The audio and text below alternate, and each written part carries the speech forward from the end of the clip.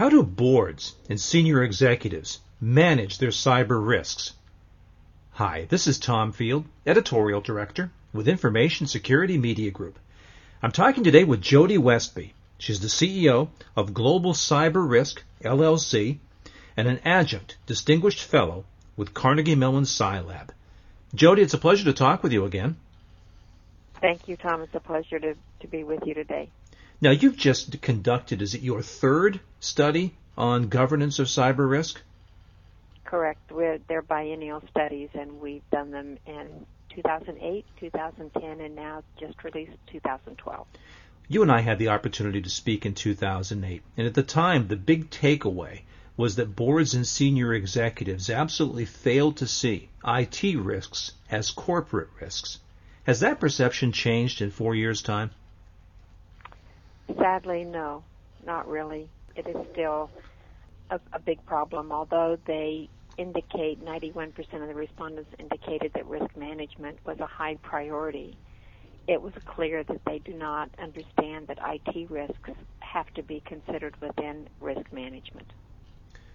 Now, at the time that we spoke, you said something that has stuck with me. You described what you said was a gaping hole as wide as the Grand Canyon. Has that hole shrunk any? Only slightly, in that we are seeing some areas of improvement, but they're only organizational. They're more talk than walk. And so I still believe that these results show again that there is a huge void between the C-suite and board level and the operational level where CIOs and CISOs tend to operate. Well, let's talk about 2012 study. This is a global survey. What are the key findings of this research? Among the key findings that we had, in addition to what you already mentioned, which is risk management doesn't really consider IT risks as part of an enterprise security issue. Another finding was that boards are clearly lacking in understanding that insurance for cyber risks is separate from traditional insurance policies. 57% of the respondents said their boards are not reviewing insurance coverage for cyber risks, and it was especially high in a couple of industry sectors. Energy utilities was 79% not reviewing insurance for cyber risks, and IT telecom 77% not reviewing. I think that's pretty stunning because most corporations, especially large global corporations, should understand that cyber risks generally are not within property and general corporate liability policies, or even for example, even at the D&O level. So I think that was one of the major findings that we saw in the report. The other was that best practices still are not being followed at the governance level, that boards need to be more involved in key governance activities. And the best practices I'm referring to, I picked out 6 that are really basic, fundamental best practices. If boards were doing these 6 things, they would have their finger on the pulse of at least the privacy and security of their digital assets. So the 6 practices we looked at was reviewing and approving privacy and security budgets, reviewing and approving roles and responsibilities for key privacy and security personnel, reviewing and approving top-level policies on privacy and security, receiving reports on privacy and security risks, receiving reports on breaches or loss of data, and then regularly reviewing security program assessments. And those 6 areas we found still a large percentage of the respondents indicated that their boards were rarely or never engaging in these activities. That's quite concerning. Also, though, we looked at the structure and how the board is organized, and they are starting to have more risk committees and assigning those risk committees the responsibility for privacy and security, but still they are overly reliant on the audit committee. So they're still at that point where the audit committee still has the most responsibility for risk. that is really an unfortunate occurrence because the audit committee will determine then what security or privacy needs the organization has, and the next year they come back and audit their own work. And so it's a segregation of duties issue at the board level. There should be a risk committee separate from the audit committee, and they should both look at this and compare notes, and hopefully they sync. And where they don't, those are deficiencies identified that would need to be addressed. Also in the area of looking at using outside expertise. They really aren't relying on risk and IT security experts for assistance with this risk management. They're primarily looking to professional services firms, but when they do hire outside experts, it's usually the audit committee, the compensation committee, governance committees, the usual suspects that bring in experts. But the risk committee and IT technology committees hired experts the least. And with the evolving nature and sophisticated nature of our threats today, I think all companies need to have at least on tap, on hand, someone ready that they can have as a point person to call as an expert to assist them when there are instances and problems. They are still also assigning CISOs to report to CIOs. That is problematic because what happens is the CIO, first of all, manages the money and only gives the CISO beneath him or her what they think they should have. I've seen them interfere in procurements, security procurements, where they want another vendor to be used, or I've also seen them interfere with security configuration settings because they want the architecture to work a certain way. And obviously, those are segregation of duty issues at the operational level, and CISOs and CIOs should have independent reporting lines. But we also found it was shocking that the number of companies that said they didn't even have people in these key positions. So 35% said they didn't have a CISO, and 47% said they didn't have a chief security officer. The other finding that I just find completely baffling is 82% said they didn't have a chief privacy officer. And in 2010, it was 80%. And so this is still a high, consistent finding. It's not an anomaly. And one of the things that we see, though, is that they're overlapping privacy and security roles. And 58% of the CISOs were also responsible for privacy. That's another segregation of duties issue, where you have one person responsible for both privacy and security. It's interesting that they commonly overlap privacy and security with security personnel, but they never do with privacy personnel. 0% in 2010 and 2012 assigned security to privacy people, but they commonly assign privacy to security people. The last thing that I'll mention is the cross-organizational communication, and we are seeing a nice improvement here where 72% of the organizations now have cross-organizational teams or committees that talk about privacy and security and work across the organization on managing these risks.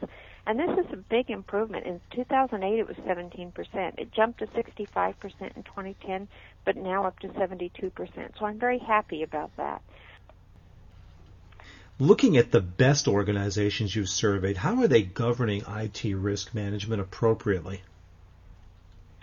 I talk to different board people, and invariably I get answers like this.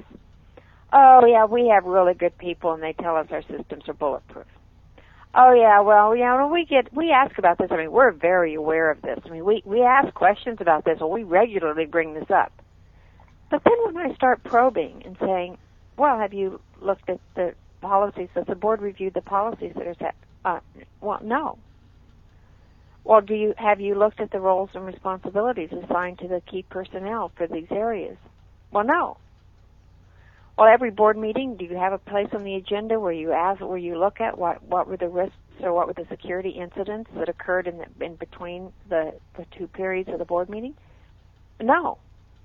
And I said, well, what kind of cyber insurance coverage do you have? Is that a topic that you're like, oh, well, we haven't looked at that. And so when I really probe, they aren't doing those things. So the companies that are doing it right are doing those things. They're looking at the issues and they're linking it to their strategy. They're sharing their long-range and strategic plans with their CIOs and CISOs to make sure that their IT infrastructure and security program can support their operations in the direction that they're headed. And they're consulting them on IT risks associated with mergers and acquisitions. They're actually incorporating due diligence efforts and M&A efforts and looking at, is the acquisition we're looking at, has their intellectual property already been stolen? Do they have huge security problems with their system? Maybe they have liabilities pending from breaches. There's a lot of areas in looking at M&A where you spill into the transaction space for boards to also take an active role. So the companies that are doing it right have turned the light bulb on at the board level, and they've gotten engaged, and they regularly get information. They interact with the CISO and CIO just like they would interact with a business unit leader. And they understand that those business units are not going to be successful if the IT system fails. Jody, we have time for a couple more questions here. You mentioned earlier that this is the first time that you had done this survey globally. What differences did you see by global region as well as by industry sector? Well, globally, what I found most interesting was Americans tend to think that we know the most about security. We've given privacy to the Europeans. Okay, well, you lead globally on privacy, but we understand security. And it's not true. When I looked at the findings, I really was amazed to find that, for example, when we looked at the best practices that boards need to be involved in, those 6 key areas, the North American boards were last place. Asian boards fared best, and European boards were next. Then when we looked at the board committee structure, with some of the biggest improvements being organizational, again, North America was last place. 28% had risk security committees versus Asia was 95%. So it was, again, Asia, Europe, North America. When we looked at board responsibility for risk, it was North America that was most reliant on the audit committee, and Asians the least reliant. Now, I was very surprised about Europe, where here they lead the stage globally with privacy, but only 3% of the European respondents indicated they have a chief privacy officer. The other thing was that the Europeans gave least attention to linking enterprise risk with IT risk, which was interesting because the North Americans had a better percentage in that area, giving more attention to linking IT risk with enterprise risk, except that doesn't sync when you look at the activities. I mean, that's, again, talk versus walk. North America says, oh, yes, we link this stuff. But when you say, what are you doing the best practices, then no, we were in third place where the Asian were in first and European second. So regionally, I think that was one of the key findings, was just where North America ranked in comparison with its European and Asian counterparts.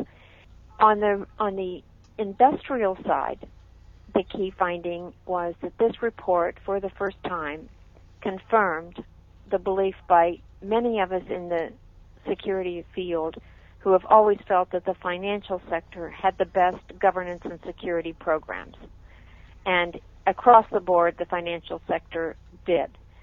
That's not to say they're doing everything perfect. There's plenty of areas for them to have improvement. But compared with the other industry sectors, and the 4 that were compared were energy utilities, industrials, IT telecom, and financial. And so that was 75% of the respondents were those 4 critical infrastructure sectors. What we found was that the energy utilities and industrial sector frequently came in last place. When we looked at the board committee structure, with how many boards had risk security committees or IT technology committees, energy utilities came in the lowest. When we looked at the value of IT and risk expertise on boards when they're recruiting directors, the energy utilities valued IT expertise the least, with only 7%. When we looked at reporting lines of CISOs reporting to CIOs. The energy utilities, and actually in financial, had the most reporting to CIOs. So there's an area where you could pick out financial and say, see, here's an area where you do need to improve. You need to get independent reporting lines for your CISOs. Also, when we looked at the cross-organizational teams, energy utilities and industrial sector was last place. I found that extremely interesting because those two sectors are highly dependent upon control systems, SCADA systems that operate their processes in addition to all of the, the commercial applications that every company has. So IT really underpins those corporations' ability to even operate. Final question for you, Jody. What are your top 2 or 3 recommendations for organizations, and what is it going to take for these organizations to finally heed these recommendations so we see an appreciable difference by 2014? Well, I gave 12 recommendations in my report, and I think if they do those 12 things, they will be in good shape. I think it's most important that they do have a board risk committee separate from the audit committee, that they assign the key privacy and security roles, and then they engage in those 6 best practices. Because if they do those things, they will be getting the critical information flows they need. They will be getting the oversight at the key points where if something terrible is happening, they would know. And it would also help mitigate risk from compliance issues if they had a major event.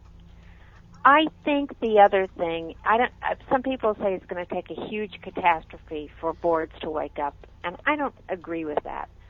We're seeing that they are paying attention, and I'm certainly seeing that they're interested in this. They just are clueless about how to approach this.